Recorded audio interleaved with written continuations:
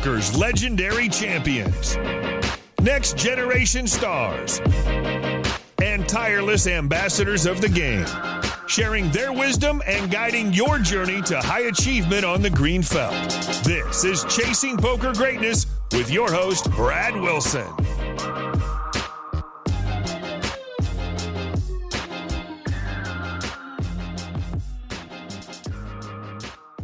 Hello there, my friend. Coach Brad here, and I want to welcome you back for another episode of the Chasing Poker Greatness podcast. Today's guest on the show is the author of The Pursuit of Poker Success and the president and editor-in-chief of Pocket Fives, Lance Bradley. Lance's story is about to quite frankly blow your mind. His career has taken him from poker journalist to being in charge of one of the largest poker platforms in the world, smack dab in the middle of the poker boom, to calling his own number at the WSOP by working excruciatingly long days on his own dime. After our recording wrapped up, Lance reached out to me privately and told me he really enjoyed our conversation because he got the chance to speak about some things he's never had the opportunity to go into great detail about, which, as you might imagine, put me right on cloud nine. The man is a professional storyteller whose immersion in the poker world means he has seen and experienced way more than your average bear, and I'm genuinely honored to share those stories with you today. In our conversation, you're going to learn the surprising reason Lance decided he wanted to become a journalist while he was in grade school, how Lance was almost the face of Ultimate Bet at a time when, well, that's not a thing anybody in the poker world would want to be. The real story behind the selling and eventual fall of Bluff Magazine, and much, much more. And before you dive into my conversation with Lance Bradley, I just wanted to let you know that today's interview is brought to you by Poker with Presence. If you want to get in the zone and play your best when you need it the most, visit pokerwithpresence.com and hop on Jason Su's email newsletter. So without any further ado, I bring to you author, podcaster, and unlikely builder of a massively successful poker platform, Lance Bradley. Lance, good morning, my friend. How you doing, sir? I'm good, man. Thank you for having me. It's my pleasure. It's a rare opportunity that I get to speak with a fellow ATLian like yourself. I live in Atlanta now. It's definitely home, but I don't think true Atlanteans would describe me as an Atlantean. I'm a Canadian that got transplanted here. So, how long you been here in Atlanta? 7.5 years now. That's long enough. Yeah, I think so. I think you're an Atlantan now just by. It's like common law marriage, right? You've been here 7 years. You're married. Is that where the line is? That's the line. Yeah. Okay. Now, I mean, I say y'all. I like barbecue. Do you wear masks in public? I do. Yeah. Most everybody in Atlanta does, actually. Now, yeah. The first couple months was an interesting experience being like the only guy at a Walmart wearing a mask. Yeah, it's touch and go, but I really love our mayor, Keisha Lance Bottoms. I think she's the fucking nuts. I'm very grateful to have her as one of the leaders where we live.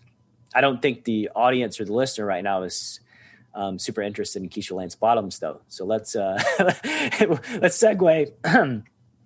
segue into the stuff that matters to the listener and talk about your world, your journey through a world of cards. And how did that start? What year was it? What was your life like before you dove into the world of cards?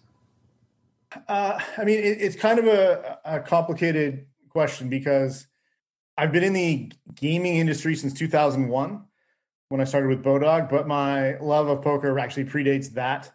Up in Canada on TSN, they would air WSOP reruns at like all hours of the night. And I would be fully in tune in that before. What time span was that? Like what years did TSN start? I got into it in the late 90s. There were some British poker shows that filled up airtime, and WSP reruns would fill up some airtime. So yeah, late 90s was when it sort of started to really bubble for me. Played with friends, but we weren't playing Hold'em. Obviously, we were playing sort of any game we could figure out. A lot of stud. And then, Rounders came out, and that was like candy to me. I remember watching it in the movie theater and just being absolutely in love with the storyline from start to finish. And like no one else really, Rounders didn't do great at the box office, and like a lot of my friends weren't into it or seeing it. So it sort of sat there percolating for a little bit, and then just started playing locally in some local casinos in the Vancouver area. And then Moneymaker happened. All this while I was at Bodog. So it was an interesting time for sure in terms of my gambling history. Right. And so to go back, you watched Rounders, you had this positive association with poker. Have you always loved games? Is that something you're drawn to? And what was the appeal? Yeah, my story is going to sound pretty familiar to a lot of your listeners in terms of the origin story. When I was a kid, I loved card games.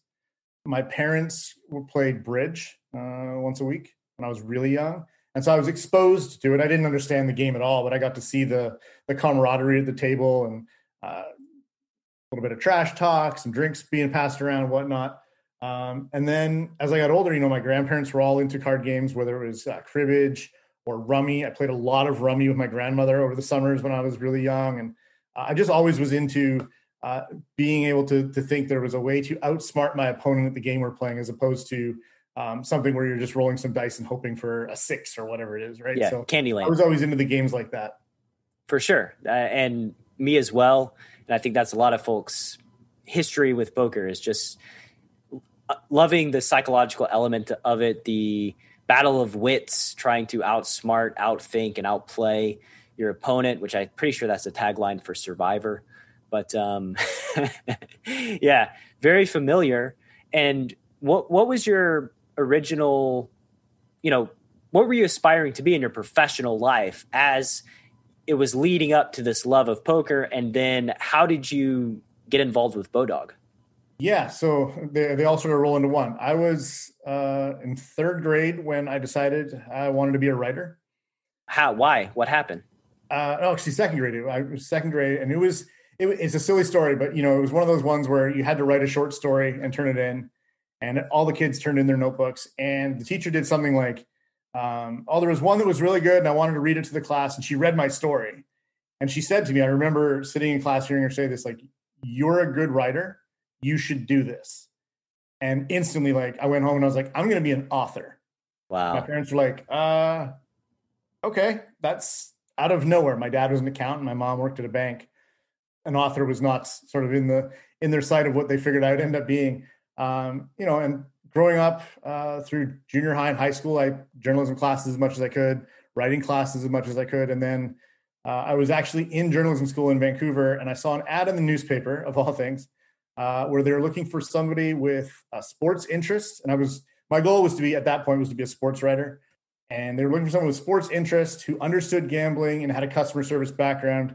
And of course, I had like retail experience and worked in movie theaters and stuff in high school. So I had the customer service experience, and I applied and walked in. And it just so happened that the guy running the company went to the same high school that I did. He was 10 years ahead of me. So it was one of those interviews where like we just sat around and shot the shit for 30 minutes, and then he offered me the job.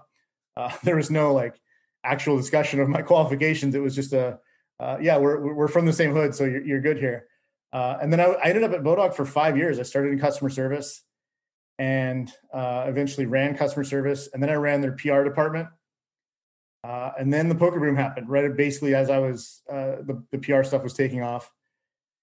And they said, hey, you're like the one guy in the company who really likes poker. Do you want to run the business channel? And I was like, yeah, absolutely. I mean, Party was crushing at the time, and they were everywhere. World Poker Tour was just really starting to take off. And I was like, okay, sure, let's do this. And, it was go out, find some software, build a customer support team, build a marketing team, make the product better. Let's figure out a way to launch in the space in a big way. And Bodog was still is, but at the time they were a major player in the sports betting side.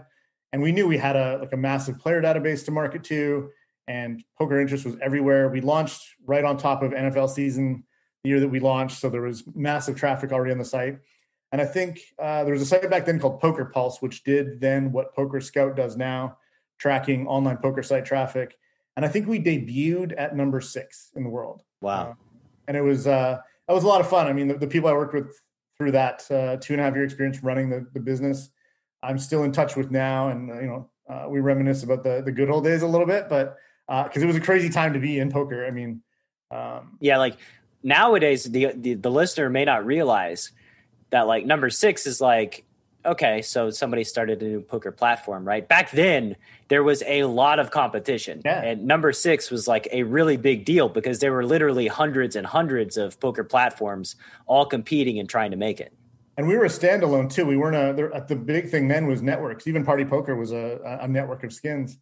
And so we were competing against, Party Poker's skins and a few other ones that were really big. And it was, we climbed into like 5 or 4 eventually. They've gone in a very different direction with their poker product than the rest of the market. And I don't know where they officially sit these days, but they're still pretty strong. And I just look back at those days as like, I learned an absolute ton. Every day was a learning experience. The people I worked for were fantastic to work for. So it seems like a lot of responsibility. Did you have business background? I mean, I'm just thinking about like this journalism guy who's like taking on this massive project. Like, holy shit. Yeah. When they first came to me, they figured it would be probably, if I'm being honest, 1/20th of what it ended up being in terms of the revenue for the company.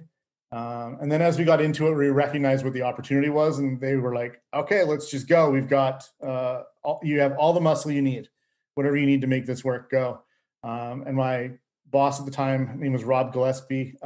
He was so supportive. He's the guy that interviewed me for the first job, but he was so supportive and really, I learned so much from him in terms of how to run a business channel. And it was, I don't want to say it was easy because it was a lot of hard work and long hours, 7 days a week for a couple of years there, but it was challenging. It was fun. I learned a lot, but I wouldn't say that it was like that I didn't hate a single day of working there because it was just so much fun to come in and like there was not a lot of rules, and it was what do you think is going to work? Why do you think it's going to work? Let's do that. Go. And that was a lot of fun. It's a freedom that I think I was 26, 27. Oh wow, yeah. It was just like, okay, yeah, let's do this.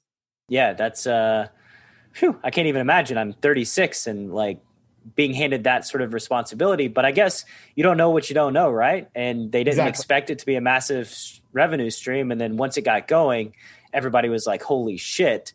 Our journalism guy is running the poker operation. Like 2 weeks ago, he was writing press releases, and now he's doing Yeah, exactly. I do want to go back for a second because I want to go back to second grade and the story that you wrote, because I have an actual similar experience. And I just want to ask, like, how did you feel? Like, because obviously as your teacher chose your story to read in front of the class, like, what were you thinking? How were you feeling in that moment?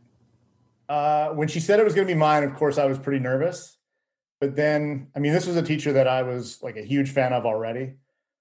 And then when she said afterwards that, I should be a writer, that was a pretty good feeling for a kid that's 7 or 8 years old to be told, like, you're good enough to do this. And if, I've got a young daughter now, and you see how a little bit of reassurance at this age changes their behavior and their trajectory a little bit. And I can certainly see now exactly what that moment must have looked like for her and for my parents in terms of, my confidence level probably changed quite a bit, going from being nervous about having it read to probably having a bit of a chip on my shoulder about my writing ability at 7. Yeah. And have you reached out to this teacher? Does she even know the influence? I've tried to track her down over the years. She was a miss at the time, and that was 83. So I imagine things have changed quite a bit. The school doesn't exist anymore. So I haven't been able to track her down. I've got a few teachers like that along the way that I've gone back and talked to, mainly the journalism teachers that I had in junior high and high school, but I've never been able to find Miss Stevens from Viscount Alexander Elementary. Well, Miss Stevens, or if anybody knows Miss Stevens, send her Lance's direction.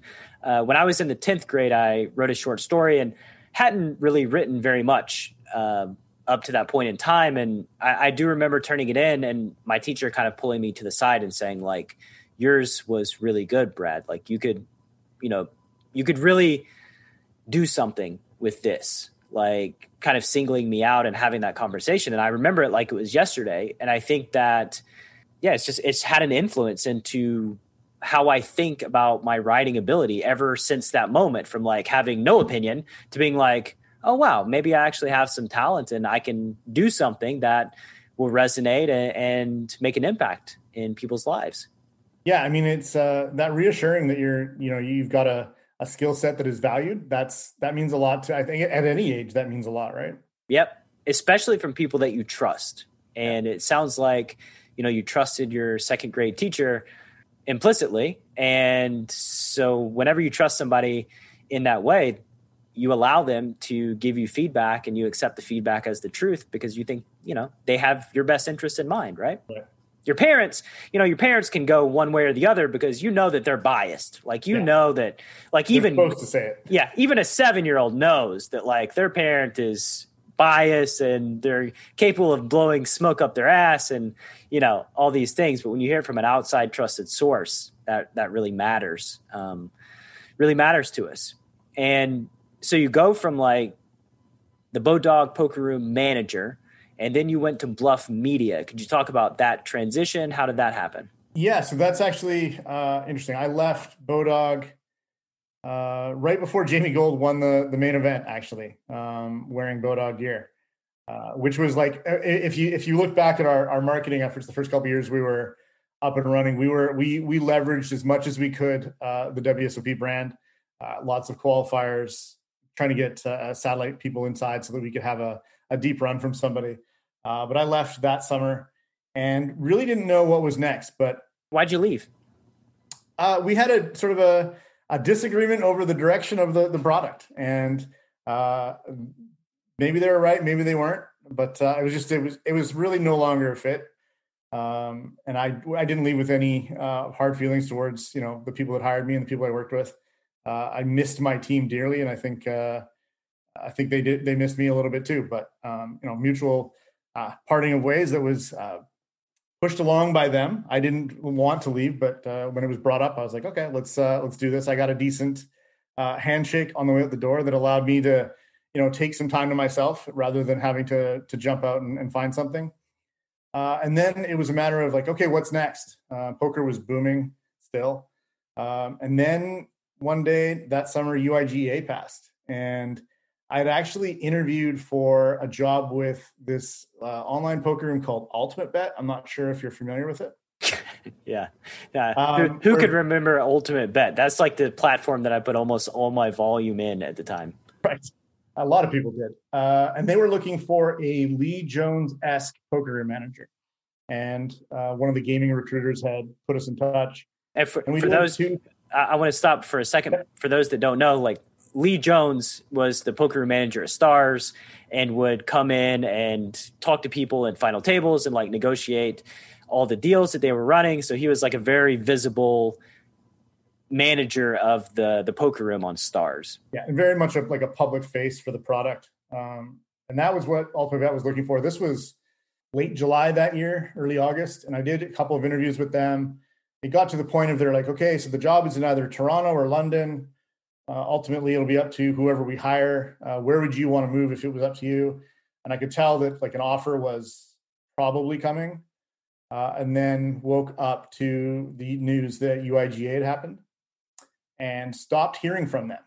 Really? They ghosted you? I mean, that's everybody in the industry locked up at that point. The future of the U.S. market was in question.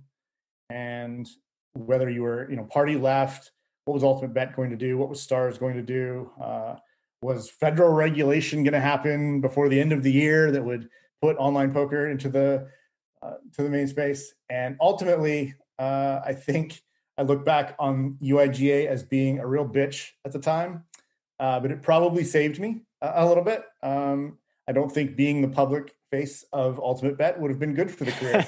Seeing how that turned out, I'm not trying to be results oriented, but I'm going to be results oriented on this one and say I really I got lucky there. Yeah, I mean, assuming that the salary was within range, I would have jumped at the opportunity to manage what was then a top 5 online poker room. And not knowing exactly what was happening behind the scenes, of course. Yeah, and filling in the gaps at Ultimate Bet, the Russ Hamilton debacle was going on where he was God moding, and I think they ended up reimbursing like $60 or $70 million worth of players' funds to the players.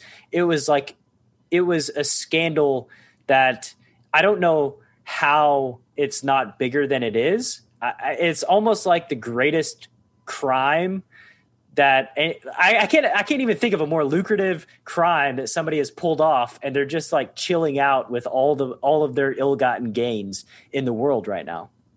Yeah, a surprising outcome is that Russ never faced any consequences whatsoever, other None. than being harassed in a parking lot a couple of times. Well, yeah, who cares? He still plays poker apparently. Like he's like has no shame and a story that was just uncovered by the poker community, by 2+2, I believe, who are aggregating the data and looking at it and said like, oh, this dude, there's just no chance that this is real. Like what's happening? And, basically had to force Ultimate Bet's hand because Ultimate Bet didn't really want to take action because obviously there's some serious consequences. It cost them about $60 or $70 million and did tons of damage to their brand. But yeah, I can't imagine having to navigate, being the public face that's got to navigate through all that. Yeah, I mean, we wouldn't be talking now. I know that. Why not? I don't think I would be welcome in the industry, if I'm being honest. I don't think anybody that worked for Ultimate Bet in any manner at that point should be welcome in the industry. Really? If you're the public face of a company that ends up defrauding the poker community of $100 million or whatever it ended up being, you're not going to be welcome back. What about Phil Hellmuth? He's their guy. Do you not consider him as working for Ultimate Bet? I mean, his checks came from Ultimate Bet, but I don't think he was involved in operations as much as people want to think. Maybe I'm wrong, but I always got the impression that he was the put the patch on, put the hat on, do the commercials type thing. But I think if I had been involved in day-to-day operations with the company as the role would have required, I think that's a little bit different than the ambassadorship. Yeah, you're the messenger that's going to get just eviscerated in the poker community. I know that like there were some tapes that came out after the fact, maybe in like 2013 or 14, with executives discussing Annie Duke and saying that Annie Duke had used the God Mode account at one time, and like it just is a thing that sticks to your reputation in the world of poker. And I like Phil Hellmuth. He's been on this show, and I hope that he was staying in his lane and he was doing the promotions, had no no intel. I think he probably left too late. I think by the time the allegations were out, he was still around a little bit. I think that's where you can find fault in these guys. If you know that the company is or have reasonable doubt that there's something shady going on and you're still collecting those checks, I think that's problematic. It is for sure. But, that's a long time ago, actually, like 14 years ago, something insane like that. Yeah. It feels like a lifetime ago. I mean, we're coming up on 10 years of Black Friday, which is crazy to think, really. Yeah, we're going to be in the ground soon, Lance. It's time is going by real fast. Like the Postle thing has been going on for like a year already. And I do want to ask your opinion on that, but I want to stick with your story right now. Yeah. And so UIGEA, UB ghosts you, then what? I ended up getting an interview with Poker Listings, which was based in Vancouver at the time. And they had this ad up for a news editor. They're looking for someone with poker knowledge, poker background, and journalism experience. And I was like, this is right up my alley. This is absolutely perfect. I remember seeing the ad like late at night on, I think, monster.com. And I went and I did the interview with the recruiter that was handling it. And it was one of those ones, again, where I left the interview like, okay, I absolutely smashed that interview. I'm probably going to get an offer here. And then they ghosted me. Really? And I was like, this is really weird. And finally I got frustrated. And I actually just phoned the recruiter and I was like, what the hell? And they're like, yeah, they've just decided to you're not a candidate they'd like to consider. And maybe you just I'm trying to figure out exactly how much of this I want to tell, but it turns out that somebody at Bodog had told them I had a non-compete that would have kept me from working for them, which wasn't the case. Part of my exit allowed me to not have the non-compete enforced. Yeah. But this was somebody that had connections at Poker Listings through our affiliate department and didn't like me and found out that I was interviewing for it and torpedoed it. Yeah, basically torpedoed it. And it turned out to be another blessing for me because it pissed me off to the point where I was like, the official reason I was given was that I didn't have enough writing experience, which was kind of laughable at the time, considering just how much content I'd produced at Bodog, plus some mainstream journalism work I'd done while in journalism school. So I launched thepokerbiz.com, which was an industry insider's blog of sorts, I guess, covered basically whatever I felt like. And that was good for, I want to say, a year and a half. In reality, it took off at the World Series, Jerry Yang's World Series. I basically, without any real ad revenue to live off of other than a few small deals, went to Las Vegas for the duration of the World Series of Poker and covered it daily and was there from every morning's shuffle up and deal until they bagged for the night. Completely exhausting, but I knew I was sort of investing in an opportunity to showcase myself a little bit and get the job that I really wanted, which at that point was I just wanted someone to pay me to write about poker. And I lived for the first bit with the guys from Bluff Magazine. It turns out one of the founders of Bluff was someone that I knew from my Bodog days. He was running a software company out of Atlanta. And at that time was trying to pitch us poker software for Bodog to use. And we got to know each other a little bit. And so basically ended up just like crashing at their WSOP house for the summer and got to know those guys a little bit and wrote my ass off and was living off of, a $5 a day meal budget. And like it was a grind. I look back on it with fond memories now, but I remember in the moment calling my wife on a daily basis being like, this is great. I'm having fun, but it's a lot harder than I thought it would be because the hours are just so long and I'm doing everything I can to like meet with people and put myself out there a little bit. And I remember just being really, really exhausted when I got home in late July, whatever it was. Yeah. Your fuel is just anger, piss and vinegar. You're just going to make it through because of getting torpedoed, right? You're carving your own path to where it's like undeniable. By that point, I was over the fact that it had been torpedoed, and I was really just trying to put myself out there to the point where somebody was going to notice that I had talent. Yeah, stories, and that's the point. Is like you're making your own path. You're not going to go through these normal channels where they could be sabotaged and something can fall apart. That's beyond your control. Like you're just making it happen. Yeah, I felt like that was the only sort of option I had, given sort of the state of the industry at the time and whatnot. And then later that year, a local Vancouver gaming company called BetEd, which was basically trying to be the second version of Bodog, called me up and said, "Hey, we want you to come run our poker room. It's tiny. It's on a network. What do you think?" And I was like, "Great. I'm chomping at the bit. Let's go." And it was underfunded and poorly managed from the top down. They were really trying hard. They're two smart guys, but they just didn't have the capital to really compete in that space. And so I ended up talking to the guys at Bluff at one point, and they're like, "Hey, I think we're going to have an opening here for an editor. Are you interested?" And I couldn't get yes out of my mouth quick enough. Yeah. They're like, "Yeah, you'll work from home." And it turned out like the salary was going to be double what I was making at BetEd, which I was like, let's go for it. Let's do it. And so I wasn't making a lot at BetEd. But it was a good opportunity. It was managing editor, and they basically needed they had the magazine, and they had Matt Parvis as the editor in chief running that, and he was doing a great job. But they wanted somebody to take over the digital side and really give them a website presence and do daily news and really cover some things that they weren't covering at that point. There was no bluffmagazine.com at the time. Was basically just click here to subscribe to Bluff Magazine and get 12 issues in your mailbox throughout the year. It was very, very old school. And so I was given carte blanche to really sort of do what I wanted with the news coverage of poker. So again, like I landed in a great opportunity that I think I worked pretty hard to get. And it turned into a couple years later, Parvis left to go to Poker News. And they said, "Do you want to run the magazine as well as the digital?" And I was like, "Yeah, let's go." And I ended up being at Bluff for 7 years, 7.5 years, I guess.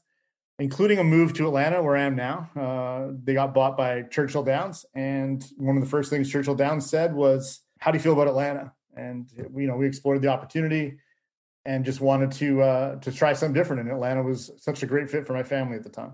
And what ultimately ended up happening to Bluff Magazine? Because Bluff Magazine's not a thing anymore, right? Was it a Black Friday victim?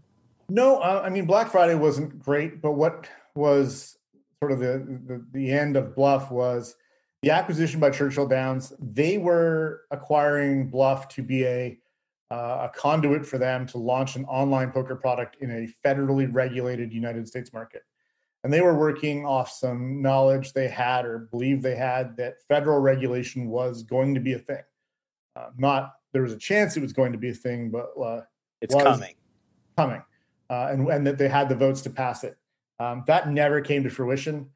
State by state started coming up, and we were working there. But and in the background, I was also working on Churchill Downs' online poker product. They were wanting that to be ready the second that they could launch in any given state. And so we went through that process a little bit in the background, and then it became clear that they had invested in the wrong online poker platform. It was an untested, unused product. And despite hiring a team of developers to try and make it better, states weren't coming on fast enough, and they just decided to pull the plug on the entire project. And it was, they let us cover the main event before telling us. I remember I was in the car with 4 of my staff on our way from Aria, where we were staying, to the Rio to interview the November 9. They were in there. This was 12 hours after the final table was determined. And my phone rang, and it was a Kentucky number. And I knew who it was, but I didn't answer it. Got to the Rio. They all went in to do their interviews. And I hung out outside the suites there and called back. And I mean, I knew why they were calling. Well, how'd you know? Just instinct. I mean, this wasn't somebody that I had regular communication with. Maybe once a month we would have a catch-up call. For them to call me out of the blue in that moment, I knew this was not good. This wasn't good. And basically he said, yeah, we're pulling the plug. We fought hard. You guys did great content, but we're just going to be exiting poker, it seems. So walked back into the November 9 interviews and bluffed my way through an hour of interviewing these guys, knowing there was no outlet to publish it. And then drove back to Aria with the guys and called a meeting an hour later, got a chance to compose myself, and said, and got to deliver that news to those guys. And those were guys that, I'd worked those long hours with and spent a lot of time getting to know in Atlanta, and had gone to put the work boots on and gone to work with. And I love those guys and I love the work we did. But that was one of the most unenjoyable days of my career, was having to tell those guys that the flight home was the last time that we would be a group again. Before boot camp, I had been playing for maybe 15 years, somewhat seriously, always trying to get better, jumping from learning program to different learning programs and training site to training site. Kind of feeling a little bit lost, not really knowing how to go about getting better. And pre-flop boot camp just felt like a great starting point, a way for me to move from being a losing player to possibly a winning player. It felt like the right first step. Once you jumped in boot camp, what was your experience like? Well, first off, I realized that I'd been making a lot of mistakes prior to boot camp, kind of learning what ranges should look like and what hands should be played in what situations. It was exciting because I could see what other people had been doing to me, what I had been missing in my game. And then from there, just the whole camaraderie of everybody that's signed up, working together, trying to achieve that goal. That was fun. That's pushing each other and really helping one another, kind of feeling like you're a part of the team. It was a great experience. I enjoyed the process and I learned a lot. What was your experience like playing cards post boot camp? It's a totally different experience. It put me in a position to be successful as opposed to always being behind the 8 ball and playing catch up. I really feel like it's the foundation of a solid poker game. And since boot camp, I've been able to turn a profit and keep building on what I learned there. being able to go back into the group and really work together even after boot camp was over, it's been awesome. What's your sample size of winning post boot camp? I think I have 70,000 hands played by now. I'm a father and I have a job, so I'm not a professional player by any means. That's my sample size. Preflop Bootcamp is the flagship Chasing Poker Greatness training program. If you'd like to dramatically upgrade your preflop game, a new bootcamp launches on the last Saturday of every single month. The price is $199, and your link to join is chasingpokergreatness.com/bootcamp. One more time, that's chasingpokergreatness.com/bootcamp, all one word, or you can click through in the description box of this episode. What were you feeling when, this imminent, you have to deliver this news imminently, it's not going to be fun, and then as you actually did it, what were your emotions like? I was angry that the timing of it, some of that personally, just because of some things that were going on with my immigration status at the time and my contract status with Churchill Downs. But I was angry that we weren't going to see to fruition some of the things we had planned.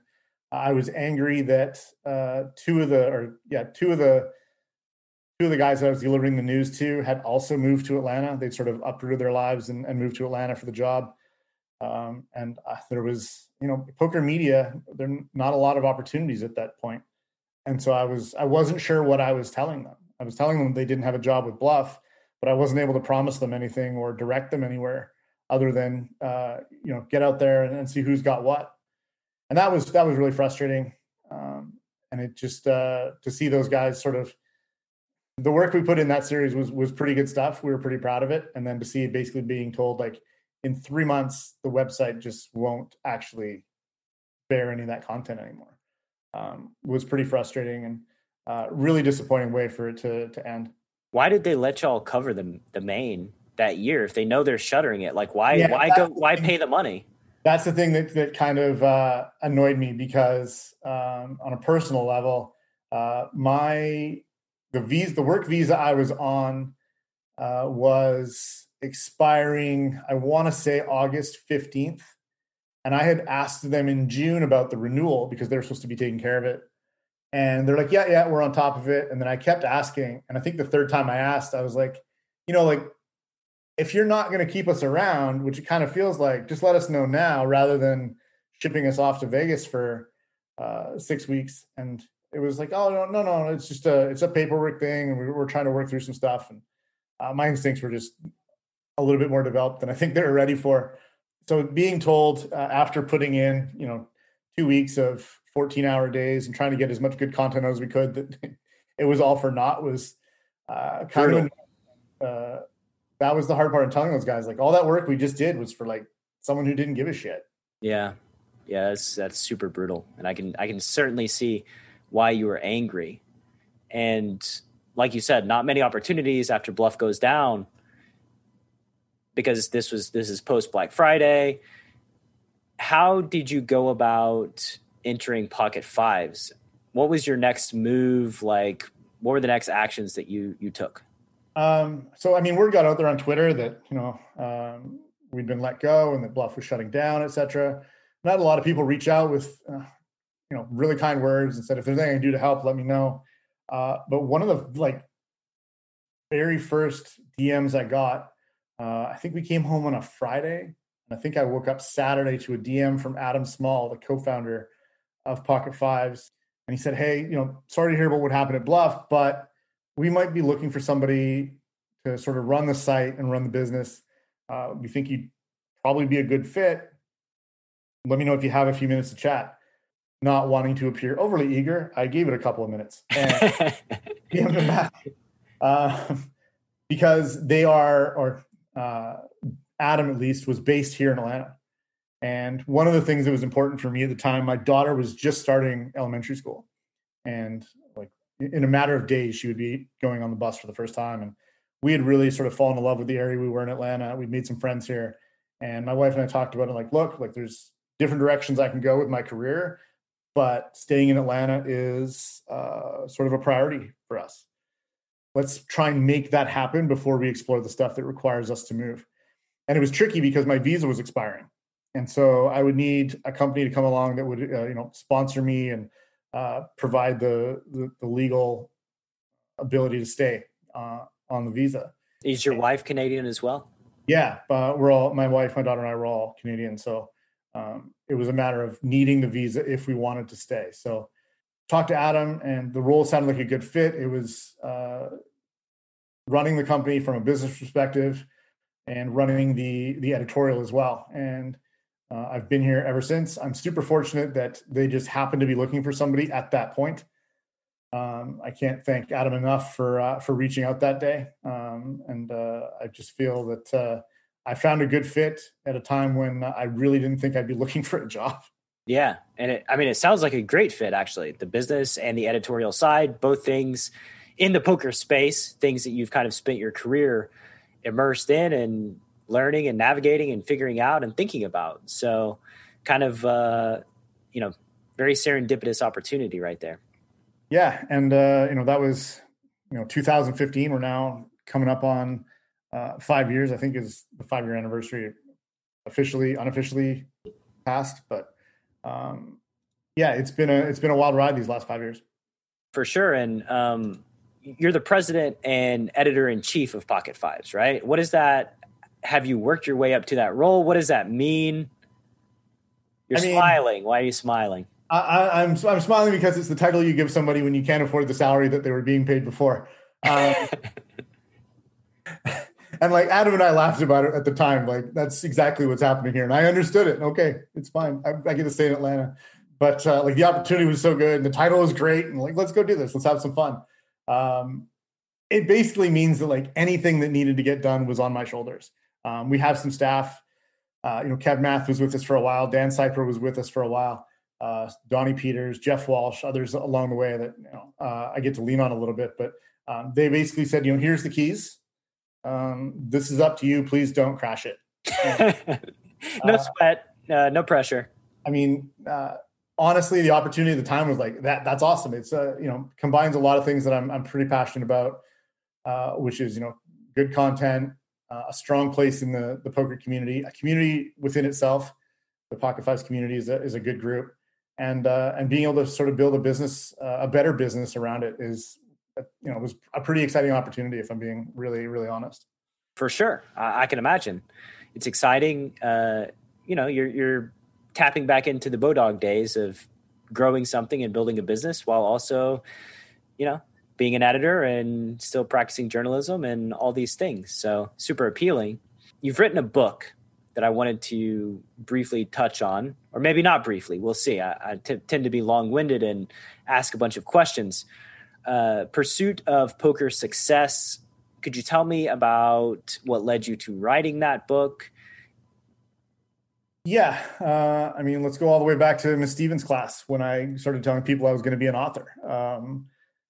I'd written a lot of content in the magazine and digital space, but had never crossed that the book thing off of my to-do list. And part of that was waiting for the right project. I bounced around a few. I talked to mainstream publishers in a pre-Black Friday world about a few things, and they were they weren't rejecting them, but they weren't bouncing off the walls to jump on the opportunity.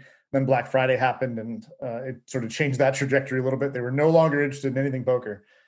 So it really was about like finding the right opportunity and the right project and something that I thought would be great. And I read Tools of Titans by Tim Ferriss and really liked the idea of talking to people in a longer form conversation about one particular topic, very similar to what this podcast is. And the idea was, let's find 50 really great poker players and find out what it is that made them individually great. And as a group, what are the things that, what are the similarities between these 50 people that are traits that you should develop or hope to look for if you're really wanting to get to that highest level of being a professional poker player. It's not a strategy book. No one wants to know how I play pocket jacks from middle position because the answer is poorly. And that would be the end of the book. So I wanted to get into the minds of people that were successful and find out what drove them to the heights they were. What did you learn in writing that book? How was the experience? I mean, I've come to learn that a lot of people write a book on their life to-do list, their bucket list, I guess. If that's the case, I highly recommend doing it. It will stretch you in ways that you can't possibly understand until you do it. It will stress you out in ways that you can't understand until you do it. But I think the thing I learned about myself was like, if I really wanted to do books, it was something I could do.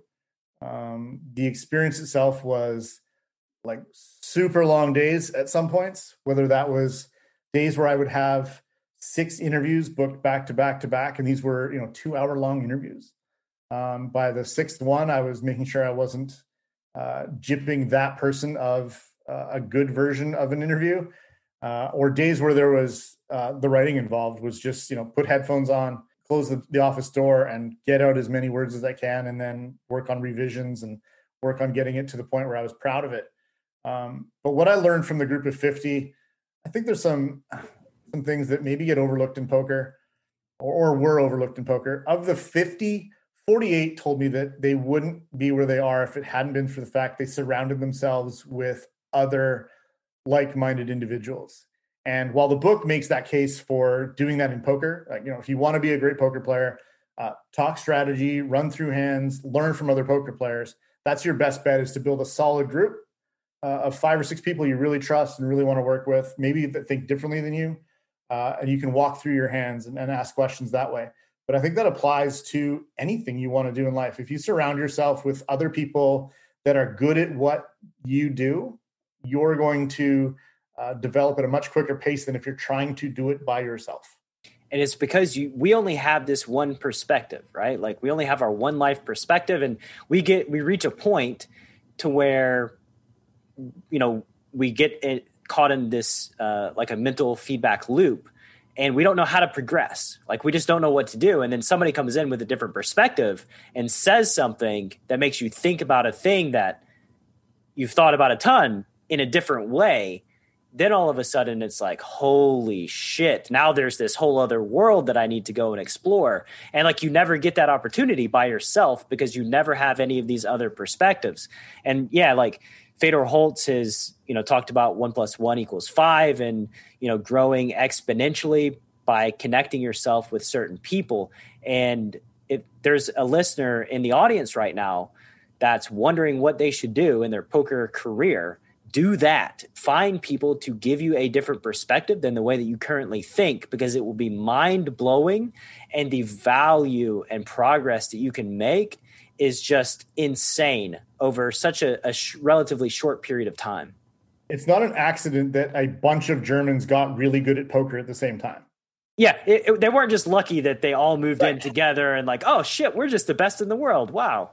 And now we're seeing, we've seen the same out of Brazil for the last 3 years. It's not an accident. It's these are people that are working to improve their game, and they're doing it by asking questions of people that are going to give them an answer that maybe they don't even like.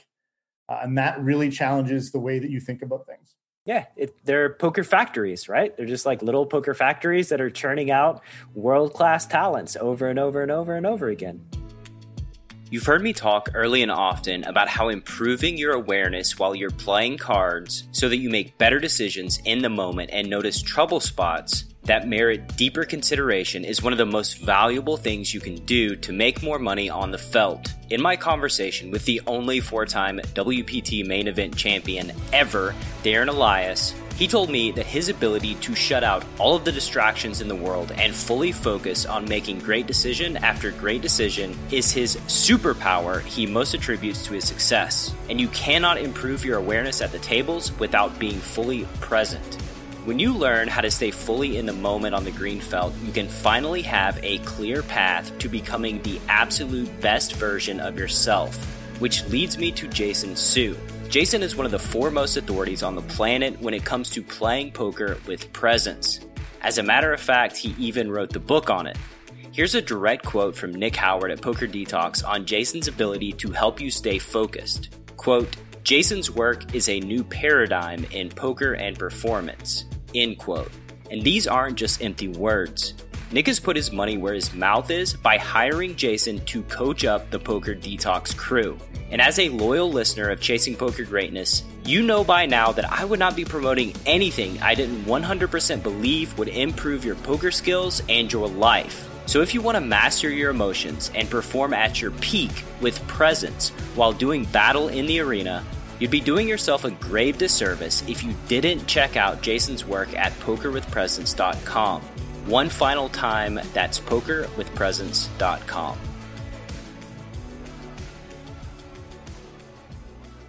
You mentioned in another interview your love of poker stories, and I'm assuming that that is a big driving force behind your career and probably even big driving force behind the book as well, right? Yeah, I mean, when I got to, at the poker biz, I had no restrictions. Like I was paying for it. I could write whatever. But when I got to Bluff and was given the opportunity to write in the magazine, I took that probably a lot more seriously than I ever did the poker biz because one, like someone was entrusting me to put my stuff in their product. So, there was a little bit of, I felt like maybe some pressure to make sure that the stuff I was telling was good. And I've always enjoyed, I grew up reading like Sports Illustrated and that, and it was the longer form stuff in there that I really liked. And I wanted to make sure that when I was putting content out with my byline on it, that it wasn't shitty. Yeah. That I was putting out stuff that people would want to read and would seek out. And, my favorite day of the year, I've said this a bunch of times, my favorite day of the year professionally is the first day of the main event. I walk into the Amazon room and there's 2,000 stories waiting to be told. And I get to like pick, if I'm lucky, 3 of them. And so it's a target rich environment, man. It's just walk up to a table and start talking to people. And someone's going to tell you like, oh, we run this home game out of our HOA in Alabama where we pay $10 a week and over 2 years we save up 10K and the leader gets to come to the year like, wait a minute, this thing for like $30. Okay. Like we need to figure out exactly how this happened and who these people are that you play with. Stories like that are just, they're there at the WSOP main event. And poker itself is full of so many different levels of the type of player, but every one of them has like a ton of stories that need to be told. And getting the opportunity to tell even 5 or 6 of them over the course of a summer is just, I honestly consider it an honor, and I take some responsibility and make sure that we put out good content that gives players their proper due. Yeah, I mean that's amazing, and no favorite day of the year this year for you, obviously, because no favorite day. It's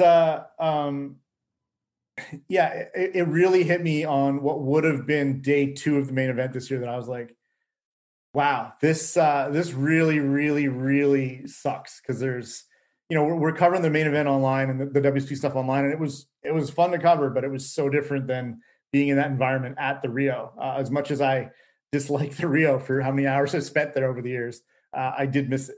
Well, hang in there, Lance. It will come back around. And just like, getting torpedoed in your previous jobs may have hurt at the moment, maybe it has some positives down the line. I know that as soon as live poker gets going again, it's going to be like elephants stampeding to join these things. I think the whatever the next main event ends up being, I think is going to be a massive, massive turnout, provided that, we're in a space where everybody feels safe traveling and whatnot. But which I think is questionable. We're some big fields and stuff. Oh, for sure. And, I have some lightning round questions here.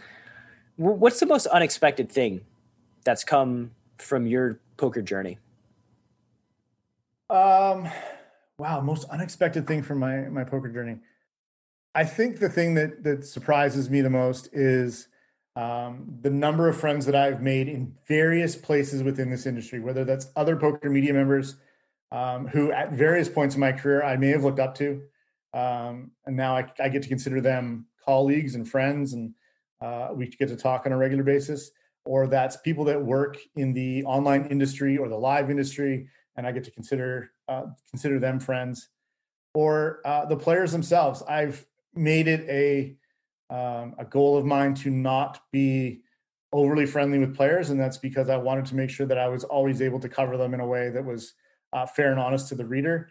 But ultimately, I've spent so much time with some people that we've become friends, and I really value the fact that I've carved out a place in this industry where I'm respected by all of those groups, or at least I believe I'm respected by all of those groups. I hope I'm respected by all of them. And I think that's the thing that I don't know if it surprises me, but I'm glad it turned out the way that it did, for sure. Yeah, for sure. And we're all biased. We all have our own personal biases.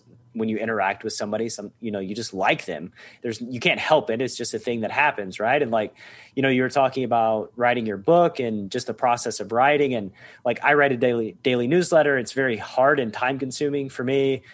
It actually takes me 1 to 2 hours every single day. And for those of you who may not know, this is some big brother shit, but I can see people who opens the newsletter, right? I can see who my most frequent readers are. And I know that Matt Savage reads every single one that I send out. He's on there opening and reading every single one of them. And there's no chance that I could objectively cover anything Matt Savage does in the rest of his life just because I'm man, I like this guy. He's been on the show twice. He reads all my newsletters.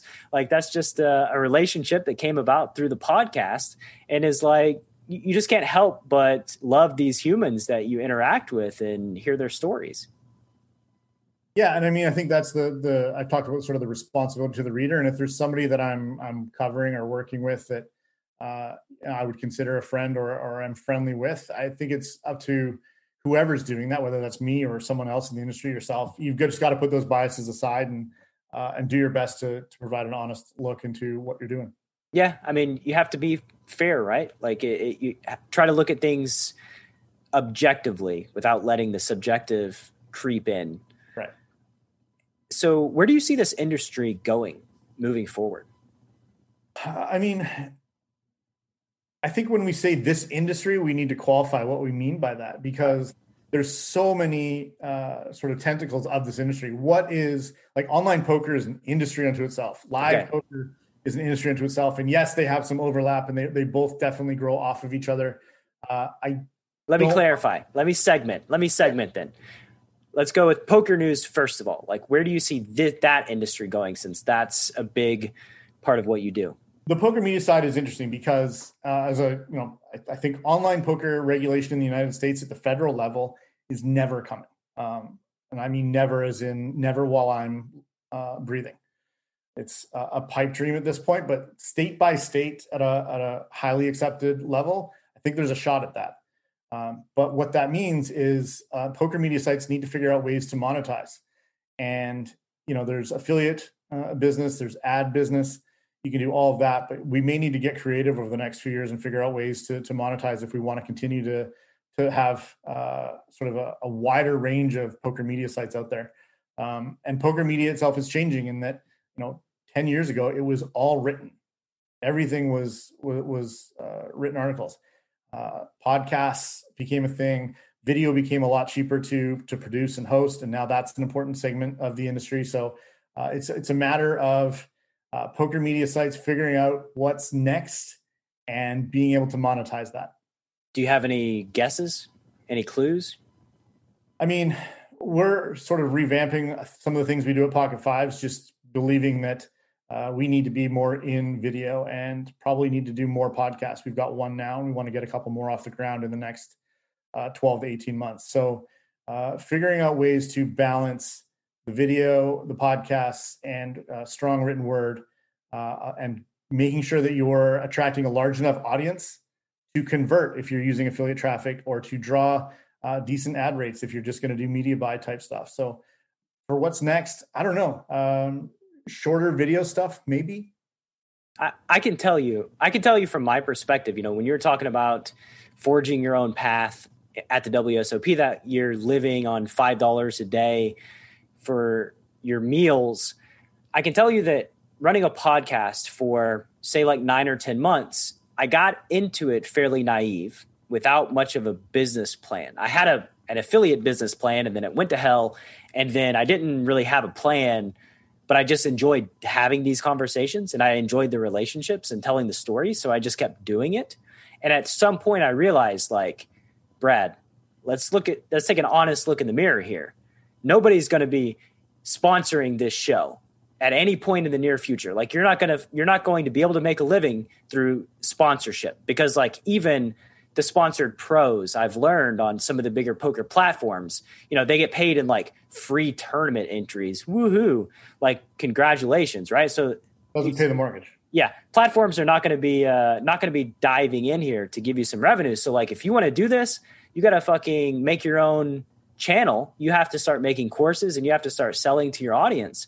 And like, that's the only way that you're going to get bailed out here with this project. Like if I want it to continue, I have to start generating revenue on my own by coaching, creating courses, webinars, email funnels, learning Facebook ads and marketing, and like wearing all self-promotion, wearing all these different hats at once, because like, it's my responsibility to save myself and my responsibility to save the show, or so that it can continue going. And like, you have to take matters into your own hands and figure it out, right? Like nobody's bailing us out. If poker were legalized and regulated on a federal level, there could be buckets of folks who are investing in ventures like this, but that's not the case. Yeah, I mean, we've mentioned Black Friday and UIGA. Like the way that poker media sites have survived since then is like getting scrappy. And that's going to continue, I think, until we get more than 5 states in the United States on board. Obviously, internationally, there's good opportunities. If you look at I don't read a lick of Portuguese, but I do follow the Brazilian poker sites because I think that it's just blowing up and it's really interesting to me. They're doing just fine. Thank you very much. And because they have multiple revenue opportunities for their national environment. Yeah, I think it was, there's a poker site, I think it's pokerstrategy.com. I read on Twitter just the other day that like in 2008, their yearly revenue was like 100 million or something, which is like smashing at their peak. Yeah. 100 million in revenue from like a poker media company just seems utterly absurd and bizarre in the year 2020. Yeah. I mean, they were one of the first sites to really sort of figure out a way to funnel players through multiple signups and really monetize a growing segment at that point. It was interesting. Yeah. It's a new case study for sure. For sure. If you could wave a magic wand and change one thing about poker, besides from the obvious of like federal regulation, what would it be? Man, that's a really good question. Obviously, I think there's this belief, and it's been around for probably since Black Friday, that poker is struggling, and that and everybody is expecting a second moneymaker like boom at some point. I don't know if that'll ever come, but I'd like to get rid of the belief that poker is struggling, and sort of change the mindset of the community that poker is doing quite well. We've seen really good numbers at the World Series the last couple of years. Live events in countries around the world are doing really well.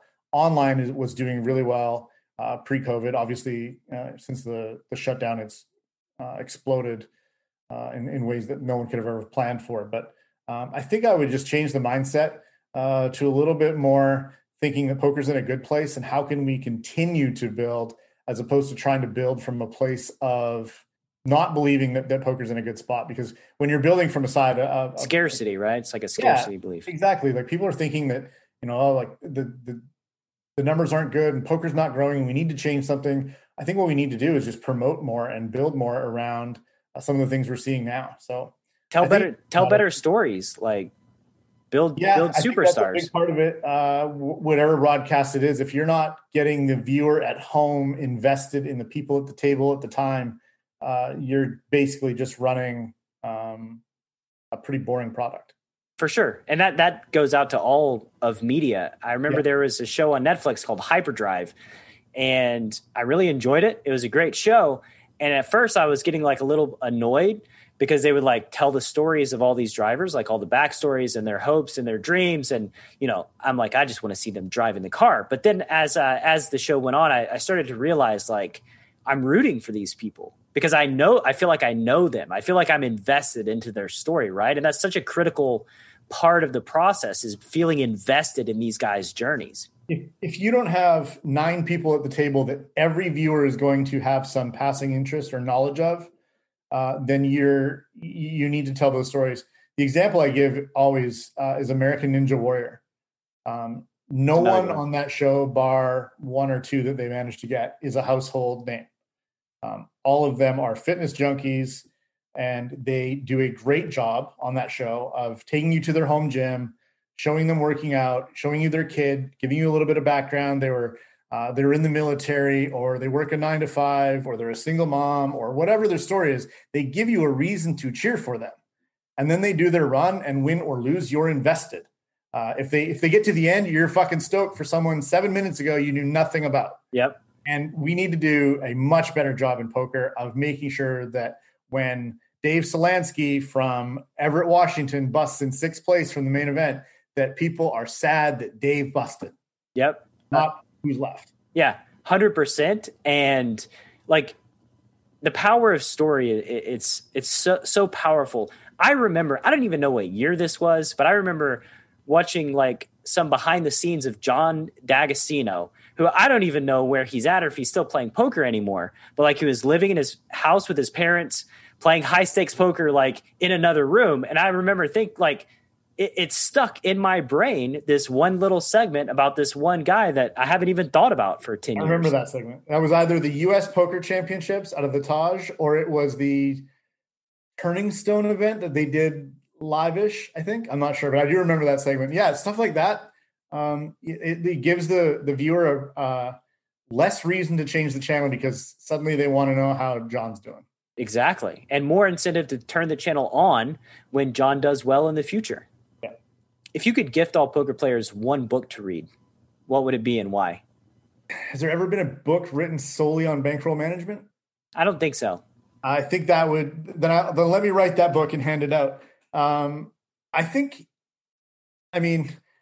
My concern there is, and the reason why I jokingly say that is because I worry about hearing stories of people that are 6 or 7 figures in makeup.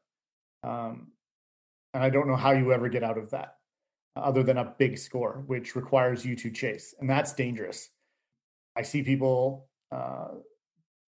playing over their heads in terms of the buy-in for the event they're playing in, for what they're bankrolled for. And I think that's dangerous. But outside of that, I mean, Tools of Titans inspired me to write The Pursuit of Poker Success. And part of the reason was that there was little snippets throughout it that people from industries I'm not involved in, but I learned from a little bit at a time. And I think something like that, everybody would be able to get through it and find something different that really applied to not just their poker game, but probably the way that they're living their life. I'm glad that you mentioned Tools of Titans. It sits on my bookshelf, and I stole this next question from Tim Ferriss directly. Sorry, Tim. If you could erect a billboard every poker player's got to drive past on the way to the casino, what would it say? Honor your debts. Well, why does that matter to you? If we're talking about how to build poker and promote poker, and I think that's hard to do if the mainstream media can jump on something like poker player owes $250,000. And that's a salacious headline that a mainstream outlet gets to cover, and it prevents them from covering something a little bit more positive from our industry. And I think an industry that's got some hidden debt to it, where some of the best players maybe owe other best players 6 or 7 figures, I don't think that's a good look. And I think that's harmful, potentially harmful to the long-term growth. And I think it sucks that there are people in our industry that will run up a debt and then not pay it. We see it not all the time, but we do see it, and we never see that person get outed unless it's someone that's done it to the extreme. And, you know, there's the expression, if it bleeds, it reads.